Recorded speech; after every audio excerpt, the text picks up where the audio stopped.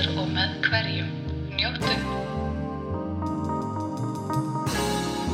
Ég að prófa aftur nýja hljóðnemann minn og í þetta sinn þá geng ég meðfram Ægisíðunni í ótrúlega fallegu veðri. Það mjög sjaldan sem það ekki rok og trillingur á Ægisíðunni eða kannski er Ægisíðan alltaf með logn, ég veit það ekki. Þeir sem búa segja það örugglega. En það bara svo fallegt veður, það ótrúlega þungskýjað, sólin aðeins að tróðast í gegn og svona haustið aðeins að byrja að glitta í trjánum og það geitungar dauðir á gangstéttinni. Nei, spoke too soon. Þá komu 2 lifandi og þriðji einmitt og flug í áttina til mín. Þannig það kannski vissara að vanda sig með það. En mér finnst svo gott að hugsa þegar ég er í göngutúrum og af hverju ekki að hugsa og taka upp alltaf að nýta tímann. Fá sér smá svona hreyfingu og heilsurækt og tala í leiðinni. Og það bara eitthvað við Ægisíðuna. Það einhver töfrar á Ægisíðunni. Líka bara eitthvað neginn. Já, það samt líka eitthvað svona vandræðalegt við að vera að tala við sjálfan sig. Þú veist að því að nú ég bara að tala í svona sem svona klippa á jakkan og það alveg eins og ég sé crazy lady að tala við sjálfan mig og það svo vandræðalegt að rekast á einhvern og vera eitthvað ég bara hér að tala við sjálfan mig og óslega gaman. Þá það einhvern veginn svona, ef maður með í eyrunum, það það eins svona viðteknara. Ég var eitthvað að horfa á þessar rósir sem að morgna og fölna í haustinu. Við greip mig eitthvað svona löngun að taka þær og sitja þær í krukku, svona eins og Ilmur, þú veit í bókin hvað hét hann eftir? Perfume? Já. Hvað myndi gera? Þú myndi taka ógeðslega mikið af rósum, tróðum í krukku, smá vatn, þú veist, kannski myndi vatnið láta þær mygla, en það var soðið vatn, ég veit það ekki. Ég var alltaf bara eitthvað að pæla í þessu. En já, lífið, gott að vera, svona að finna haustið aðeins, læðast upp á manni en kannski ekki komið að fullum þunga, það bara svona rétt að byrja. Annars það í fréttum að ég var ótrúlega fyndið hvernig maður lendir stundum í bara svona spjalli við einhvern á kaffihúsi sem situr við hliðina á manni. Kannski þetta unga kynslóðin, ég veit það ekki. En það bara vatt sér upp að mér drengur og fór bara að spjalla. Bara spjallin bókina sem ég var að lesa og hvað ég var að pæla og hver var ég og hvað var ég að gera og svo vildi svo ótrúlega vel til. Gamall Land Rover, en fín. Svo vildi svo ótrúlega vel til að hann var að spyrja ógeðslega mikið bókaútgáfu. Og hvernig var staðið nú að því og hvað það kostaði og hvernig svona virkaði og hvernig ætti maður að gera þetta allt og eitthvað. Og það var ótrúlega gaman að það greinilega margir sem ganga með bók. Það margir sem að pæla í þessu. Það margar sögur, við erum sagnaþjóð og svo mikil. Og það svolítið hjá okkur að pæla í þessum sögum og sagnaformið náttúrulega svolítið okkar. Köttur, dúlla. Og þess vegna langar mig kannski bara aðeins að tala þetta. Að gefa sjálfur út bók. Ég hef aðeins talað það áður. Ég gaf út á Rúmstokknum árið 2016. Þá, á Rúmstokknum samansafn pistla og spurninga sem ég fékk sent þegar ég starfaði hjá Fréttablaðinu. Mér fannst þetta einhvern veginn mér langaði að taka þetta saman og gefa þetta út af því mér fannst þetta ágætt svona samtíma heimild hvernig var talað kynlíf á Íslandi bara, þú veist, á árunum 2010 til 2015, þannig að þetta spannar 15 ára tímabil og mér var svo mikið synd af því að þú veist, það var heilmikið af fróðleika þarna og fullt af fólki sem ég fekk allavega að heyra af sem klipptu út pistlana og þeir voru ljósundaðir, þeim var dreift og þeir voru hengdir upp í skólum og vinnustöðum og alls konar þannig að ég vildi bara halda utan þetta.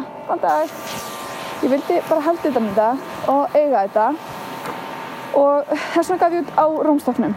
Ég var eitthvað svona ájafnfæll útgefanda og svo var ég ég veit það ekki, báðum áttum, langaði að eiga þetta bara sjálf og langaði líka bara að geta gefið bók sem einhvern veginn styður svona meira við bara mig og mitt starf. Þannig á Rúmstokknum fæddist, pistlarnir hétu þá tímabili á Rúmstokknum og þaðan nafnið fengið. Og ég svo lukkuleg að maðurinn minn umbrotsmaður eða hann prentsmiður, þannig að hann kann að brjóta bækur og veit svona hluti eins og pappír og hvað gott verð á prentun og hvað ekki og allt það. Þannig að ég var svolítið heppin af það innanbúðar hjá mér en hins vegar þurfti ég að sækja mér þjónustu við prófarkalestur og annað og það getur náttúrulega verið svolítið kostnaðarsamt. Þú þarft að láta í rauninni 2 prófarkalesa eða það eitt að prófarkalesa og ritstýra og svo nefnilega aftur yfirlestur. Ég man til dæmis Keppt kynlíf sem kom út árið 2013, kom út árið 2014, já. Sem kom út árið 2014, hún til dæmis fór í held ég 3 umganga af prófarkalestri og alltaf voru einhverjar breytingar sko. Þannig að þetta það getur verið bara svolítið kostnaðarsamt af því það getur alveg verið, þú veist, 200-400 kall. Þannig að, og umbrotið, eftir hversu flókið þú gerir það, þú veist, allir að hafa bókinu bara svart-hvíta, eða allir að hafa einhverja stæla, og stæla þá meina ég bara allir að hafa einhvern letur, svona mismunandi leturtýpur, eða eitthvað sérstakt letur, þú veist, það þarf kannski að kaupa eða vinna sérstaklega með.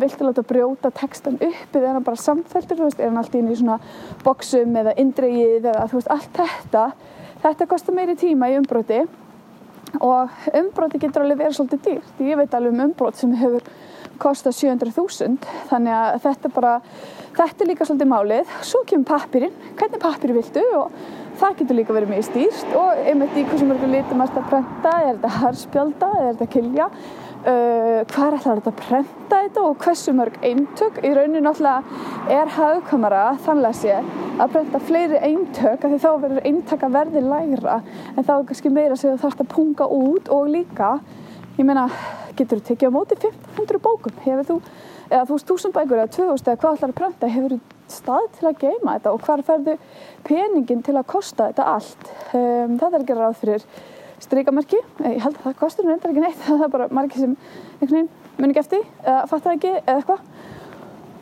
Það þarf að gera ráð fyrir svo að kynna þetta og dreifa þessu.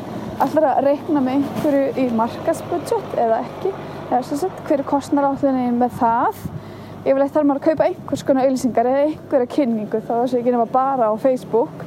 Þannig það er svona, þú veist, að setja þetta upp sem reikningsdæmi, þá ertu svolítið komin með eintakaverðið á bókinni. Hvað kostaði það mig að gera þessa bók með öllum þessum útgjaldaliðum og þá ert þú í rauninni sem höfundurinn ekki kannski alveg inn í þeim útgjaldalið, þú svolítið mætir afgangi og þá sérðu, ok, þetta er eintakaverðið mitt, hvað ætla ég svo að selja þá finnur þú heildsöluverðið og þá getur þú annarkvort náttúrulega bara verið að selja sko sjálfur eða sjálf eða þá að þú getur haft samband við bókabúðirnar og það eru búðir sem þú vilt láta selja bókin í og svo þarftu bara svolítið að vinna. Þetta er að vinna vinnuna. Ég held sko að það er rosalega mikið af góðum bókum gefnar út en það er alltaf pláss fyrir góða sögu, ok?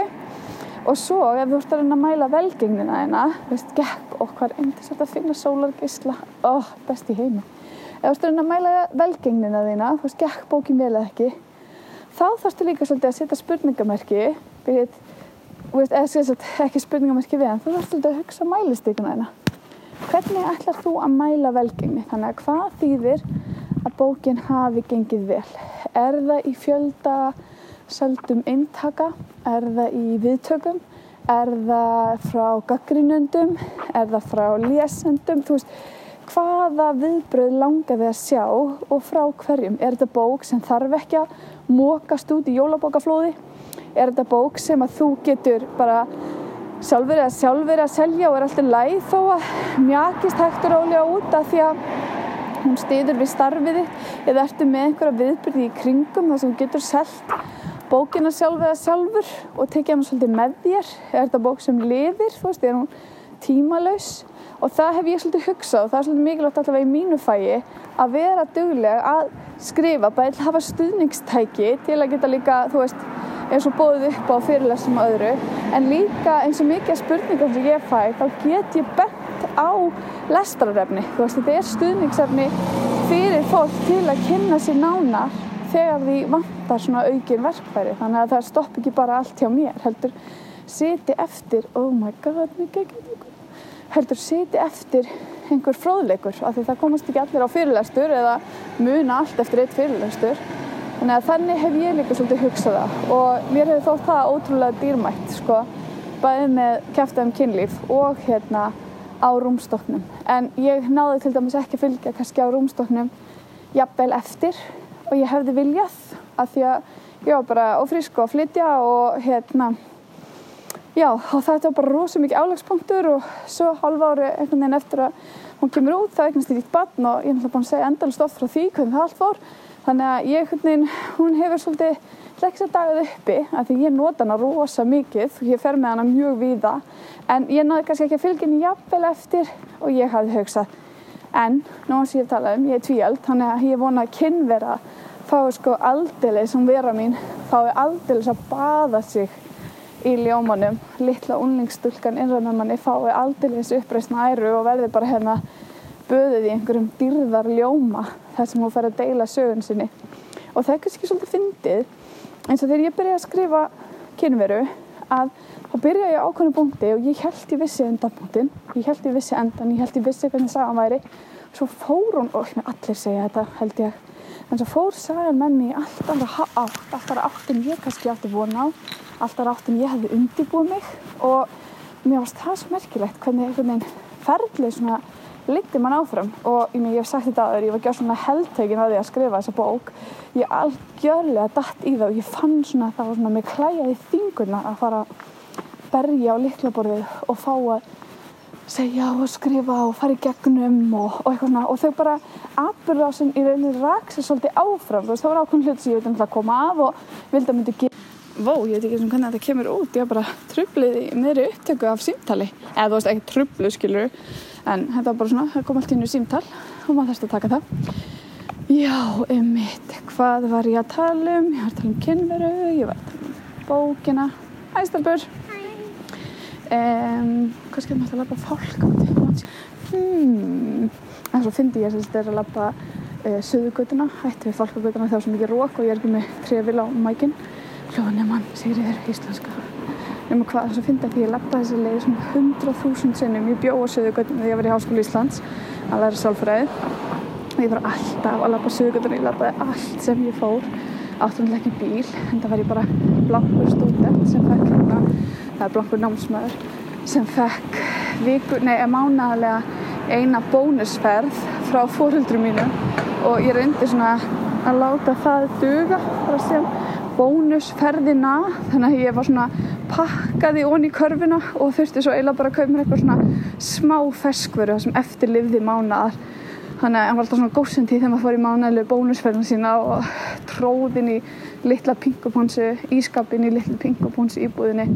Ég held að með svona einhvern veginn smá mjúkar minningar Suðurgötuna og einhvern veginn þetta hverfi og þann tíma. Einhvern veginn að búa bara ein og vera í háskólanum og vera ótrúlega óviss lífið og tilveruna og framtíðina og finnast allt einhvern veginn ómögulegt en öll tækifæri einhvern veginn stóðum manni fyrir dyrum á sama tíma og maður var einhvern veginn, ég veit það ekki, alltaf einhverju tilfinningalegu tjóni hefur svo mætt á að komast þvílík óreiða í tilfinningum, það ég var allan þannig, svona tvítug ég var óreiða í tilfinningum, ég held að það sé ekki hægt að segja meira og kannski kemur það bara frá unglingsárunum, kannski að það er arfleiðin sem kemur þaðan, en ég er rosa spennt fyrir einu og það er að bókin, svo rugglast maður, skilur, sko maður að taka upp hlaðvarpið og svo maður í viðtölum og man ekki alltaf hvar maður var að segja hvað.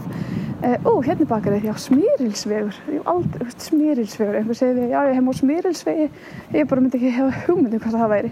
En það er sem stjórna á horni Fálkagötu og Smyrilsvegar, þetta er bara hérna fyrir aftan háskólan, þá veistu það, Smyrilsvegur, það er til. Já, og hann er krúllegasta bakarið í heimi, en hérna, já, eða þú veist, það er ekki svona sætt, en það er bara eitthvað dúlla við að hafa hverfis björsbakari hérna inn í miðru, Tómasar, Haga, Smyrilsveg og Fálkagötu, sker hérna 3 götur. Já, hvað verður að segja? Þannig að með kynveru, já, býtu, þetta er að fæðast, þetta er að koma, það er eitthvað þarna. Ekkert að gera í bakari, greið, það er alltaf heitt á minn, sólin skín, alltaf beint þangað inn, það er alltaf sjúklega heitt.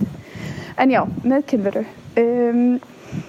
mér fannst, sko, hún fór með mig í þetta ferðalag sem ég var ekki alveg viss að ég myndi fara í og ég var ekki alveg viss hversu langt og hún, góðan dag, og hún alltaf byggir á, sko mínum eigin unglingsárum og mikið af samtölum hana gerðust í alvörunni og eiga sér stóð í raunveruleikanum og sumt svona það sem ég hefði viljað að hefði gerst. En já, ég ætla að segja, já, það var einn kennari sem keypti bókina til kennslu og það algjörlega eitt af markmiðunum mínum með þessari bók. Ég myndi vilja sjá hana nota það í kennslu sem svona dæmi samþykki, setja sér mörk kynlíf, að það svo fyndið við svo móralsk þegar kemur að kynlífi. Ég meina þegar ég var í 10. bekk, þá var bókin sem við lásum, eins og í dansku, og bók bara, heroín ofneyslu í Danmörku og allir okkar orðaforði á samræmdu prófum í 10. bekk var heroínneyslu og ofstóra skammta og fíkniefnaneytendur og sprautur og eitthvað alveg helbilað, sko. Þannig að nú örugglega komið svolítið mikið roka á greiði húfulausa hljóðnamann minn. Þannig að mér svo magnað að, þegar það kemur að kynlífi þá er fólk eitthvað, nei, ekki mikið og ekki vera langt og ekki gefa hugmyndir og eitthvað svona. En svo tökum við frá Norðurlöndunum eitthvað alveg snar texta þvílíkt harðan fíkniefnaheim. Ég hef líka velt þessu fyrir mig núna á þetta, eins og myndinni Lof mér að falla, þannig að ég tekið rosalega erfið, nauðsynleg og átakanleg saga. En ég velti oft líka fyrir mér, fær kynlífið svona rými? Getur kynlífið fengið svona rými? Getum við gert svona hreinskilna sögu? Getum við gert íslenska kids? Það augljóslega draumur minn. Og ég vil í rauninni meina að kynvera sé ákveðin grunnur þar sem hægt að vinna svoleiðis upp úr.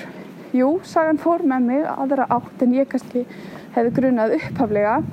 Og endurinn líka breyttist hjá mér og líka ekki nóg með það heldur þróaðist það yfir í aðra bók, svona framhald, sjálfstætt framhald af kynveru þar sem við heyrum frá Daða og heyrum hans upplifun og það líka breknin gerðist og fæddist í ferlinu og það ótrúlega skrítið því það náttúrulega svolítið ókveikjandi að skrifa bók og þetta persónulegt og maður að gefa mikið af sjálfum sér og maður að setja sér svolítið svona hana út á skotskífuna en samt einhvern veginn þegar maður brennur fyrir einhverju og maður finnur þetta skiptir mann svona miklu máli og maður fyrst þetta einhvern veginn svona dýrmætt og maður farið þykja vænt þetta og maður bara einhvern veginn svona þetta svona, ég ætla ekki að segja barnið manns eins og margir segja, ég get ekki alveg sagt það en þetta verður svona hluti á hjarta manns þetta svona einhvern veginn öðruvísi en barnið manns, ég upplifa þannig það bara mitt, ég myndi ekki líka þessu við barnið mitt en ég myndi líka þessu við hjarta mitt, þetta svona brot úr því þannig að það verður líka spennandi að sjá hvernig henni verður tekið og það verður gaman að sjá hvort ég er komin inn í skóla sem kennslugagn þá einmitt þetta samþykki og ástina og setja sér mörk og virða mörk og allt þetta. Ég er alveg spennt fyrir þessum eina kennara sem getur ekki beðið eftir að lesa niður og athuga hvort hún henti til kennslu af því að þar nefnilega þar fer hún að hafa gagn, þar fer hún að vera svona samræða og við vitum það í kynfræðslu hefur rosalega lengi verið nota þetta form að nota dæmisögur og það sem ég svo áhugavert við þessa bók til dæmis hvað gerist ef þú víxlar til dæmis Daða og hvað gerist ef þú víxlar Daða og Veru hvað ef Daði verður Vera og Vera verður Daði breytist þetta verður þetta öðruvísi upplifir við þetta öðruvísi og þetta form í kynfræðslu sem hefur notað í óratíð og mun vera að nota af því að þannig við tengjum í gegnum dæmisögur og ég ekki að segja þessi sé dæmisaga en bara allavega endurgjöfin sem ég fekk frá þeim lesendum sem hafa lesið hana að þau geti lifað sig inn í hana og þeim finnst þeir tengjast sögupersónum og þetta sé innsýn í þeirra huga og ég held að sé eiginlega ekki hægt að fá meira og hærra hrós þannig að þó maður fá kannski ekki hrósið að hér sé ykkur listfengin bragur á texta umgjörð eða lýsingum eða eitthvað við erum kannski ekki að tala eitthvað Laxness eða Nobel en ef maður snerti við fólki þá ég rosa glöð og ég held að það sé bara þessu námar að skrifa bækur því að maður að hugsa eitthvað, maður trúir á það og maður hefur einhvern veginn svona hreina trú og það einhvern annar úti sem verður bara eitthvað já, æðislegt, takk og meðan þú ert ekki að spýja einhverjum fordómafullum hatri eða viðbjóði og meðan þú ert bara að reyna að gera það svolítið af heillundum og hefur sög að segja þá segi ég bara algjörlega kýldu á það. En mundu líka að formið ekki lengur bara eitt. Formið misjafnt. Það má til dæmis gera hlaðvarp, það má lesa hana upp, það má gera vídeo, það má gera þess vegna snöpp. Þannig til dæmis að það eru nýjustu metsölubækurnar í Japan, nýjustu metsöluhöfundarnir í Japan uppgötuðust í gegnum það sem kallast svona mínisögur eða samfélagsmiðlasögur þar sem að rithöfundar voru bara að setja smá í einu. Og það ótrúlega magnað, þannig að formið, það allt í boði. Það bara til þér komið hvað form henta eða hvernig langar að láta augra þér, en ekki halda að það sé bara ein leið. Það alls ekki máli. Þannig að ég vona að ég hef kannski kveikt núna í einhverjum að fara, láta vaða og fara lengra og hugsa þetta. En ég allavega í svona félagsskap með konum, þar sem við hvetjum hvor aðra, að það ótrúlega dýrmætt. Þannig að við erum allar að huga einhver svona sjálfstæðri útgáfu og erum að skrifa í fyrsta sinn eða svona nýlega bækur.